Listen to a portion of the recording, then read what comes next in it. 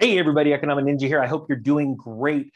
Me and Chris Taylor from Financial Fitness have just gotten here in San Antonio. Come on.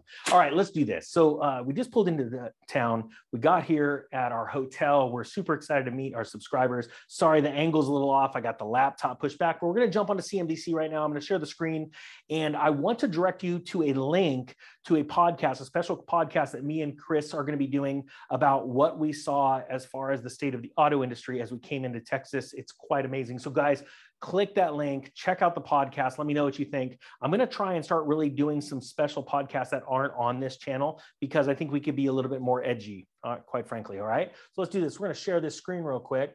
And I'm going to bring you to something that we covered just the other day. All right. And that was last week. I think it was Monday when I came out with on Monday, the day before Walmart put out their earnings. And I said, guys, this next set of earnings results are going to be abysmal. And the reason why is because we're going to see the true state of retail. And even though Walmarts across the country, and many of them have grocery stores, most of the stuff they sell are things we don't need. Even though they have food, they sell a lot of discretionary items, right? Well, I was correct. And I said, inflation is going to show. They're going to blame not only the supply chain, but inflation for lack of sales. But also the scary thing is you're going to see how their discretionary items just fall off a cliff. And that is exactly what happened. Now, interestingly enough, as we're looking at the S&P, the NASDAQ, the Russell 2000, they're all in green right now. And they're actually really up. And remember, I told you about this wave that's going to be coming pretty soon, where we're going to see some upside. I actually don't believe this is it. I do believe that we still have some downside in the next couple of weeks. I believe this is a slight reprieve or a dead cat bounce, whatever you want to look at it, however you want to take it. But I want people to be cautioned because when Walmart showed those horrible earnings, they hadn't seen that much of a stock decline since, I believe, 1987. I believe it was between 11 and 12%. The stock market ended up brushing it off that day. Then when Target came out, that was very big because it was like, okay, it's all right. Walmart, it's one and done. We're good. Let's see what Target has to say. And Target came out with even more fear, doom, and gloom for the markets, right?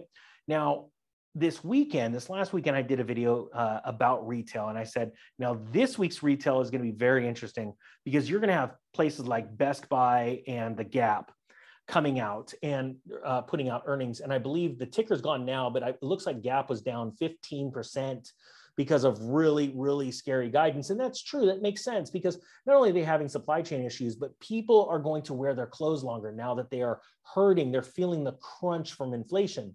And with that being said, I want to remind you, not everybody cares about inflation right now. Sure, they know that things are getting more expensive, but it's not really hitting them in the pocketbook just yet. And I am going to push you guys a little bit into the future and say, get ready for 3 months from now, because within 90 days, I believe the Economic Ninja, go on record, this is going to be my prediction that we're going to see in some parts of the country, $10 gasoline. When that happens, it is going to send people reeling. And not only that, we're going to see what I believe to be food riots actually by October 1st. And so I want people to be thinking about that. Now, let's say I'm completely wrong. Well, if I'm wrong and you got ready for it, you're good to go. Everything is great. So I hope I'm wrong, but I don't think I will be. And so I want people to get ready. I want people to save money, set money aside, things like that. If you've already done so, then yeah, if you want to invest and try and take advantage of some amazing deals, like we're going to be talking about in this next podcast, I'll be linking in the comment section below, then do that. But let's go into a couple of quick stories. I'm not going to hold you guys very long. Now, look, you guys see just today's action. Big days on the market. When you see 2%, that's a good day on the market, right? Now, crypto is down, which is interesting since Bitcoin does trail or tend to act similarly to the NASDAQ, and gold and silver up nominally, just barely, right? Not what you would think. Now, something else I want to show you guys real quick. On the DXY, I remember telling you guys that we were going to hit 104, and 104 was a very long resistance line dating all the way back to 1999, okay? And this information is not from me, it's from Crypto Charts Joe. I love that guy. His great stuff on Twitter, if you want to check him out, Crypto Charts Joe on Twitter. He was explaining that 104.5 really pretty much hits about a a trend line, a resistance line going all the way back to 1999. And as you can see, Joe did not disappoint, okay? For sure, as of yet, everything is holding. This resistance line looks to be holding, and it started right here and started a downward trend. Now, what's very interesting that I find amazing is that gold and silver have not reacted in accordance to this drop. We've seen about a 3% drop, maybe a little over 2% drop in total. Actually, it's more than that. On the DXY, you think that gold and silver would react accordingly, but they just have not. Now, another thing I want to show people is that we are now back in that uptrend. Remember back in March, I said when oil had hit that $130 range, I said, we're going to start seeing oil be pulling back, and we're going to have a reprieve for a little bit, and this gets her shooting up. I believe that we have hit that. I believe oil had found its base, and we are shooting off again. Now, none of this is financial advice, trading advice. Did I invest in oil a little while back? Yes, I sure did. And again, look at this. Oil jumps a 2-month high on tight supplies. EU seeks Russian crude ban. That is not going to end up well for a lot of people. 10-year is nicely down, but really just off of its highs of a little over 3%. And again, I do not believe it is down nearly enough to bring any kind of life into the real estate market. A couple other things I just want to point out right here. Let's see, I want to find it. Yeah, they just changed the stories on me. They were talking about the retail sort of apocalypse that's going on right now. That is, like the Gap coming out with abysmal earnings. And I haven't seen the Best Buy numbers yet. I don't know what day they come out, but I expect them to be abysmal too, especially because tech was bought up like crazy during the, when everything closed down. So right here, 3 takeaways from Dollar General. Dollar Tree earnings at cent stock soaring. Now let's think about this a little bit together. Dollar Tree and Dollar General boosted their outlook for the year as shoppers squeezed by inflation seek cheaper prices. I want to make this very clear. I believe that the people that are diving into Dollar Tree are new customers. So they're now getting flooded with newer customers. Why?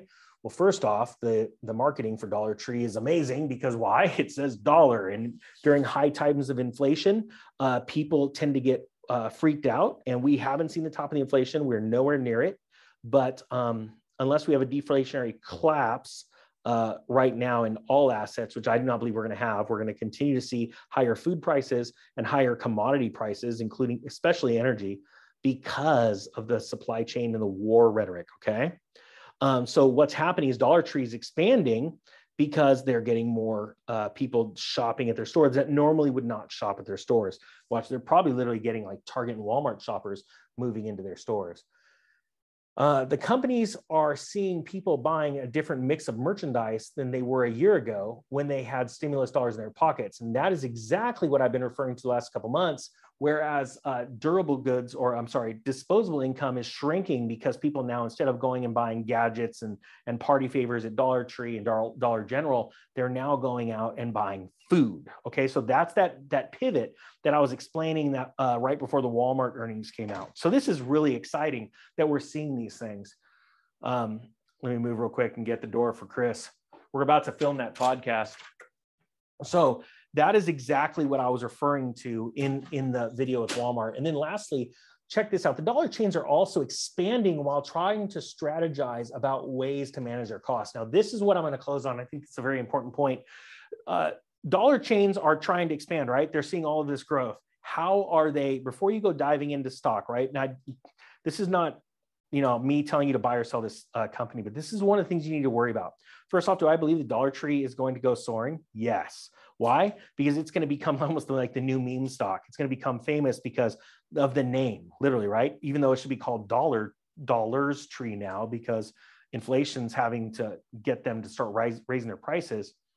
You have to be careful about the way they're going to expand, because right now their CEOs, their C-level execs and board are like, hey, let's go for this. And it's easy to grab dollars right now to raise funds to build new structures. But if they're doing this all on debt and they're doing it fast growth can usually lead to fast crashes. And I believe that you could see some short-term gains on this stock. They're pretty epic, to be honest with you. I'd be shocked if there was I haven't even checked the short position on it.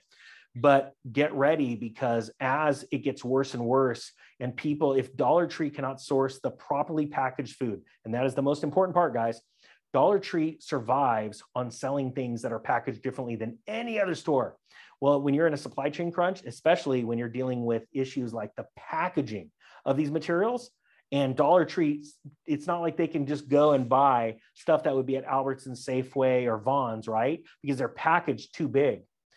My point being is that if they cannot source that cheaper packaging, the smaller sizes to be able to sell for cheaper, they're going to have some real serious issues, because instead of dollar or $1.25 store, it's going to be like the $5 store. All right. So I want to close on that, and let's remind the ninja next time, turn that ringer off. Holy cow. All right, guys, that being said, I thank you so much.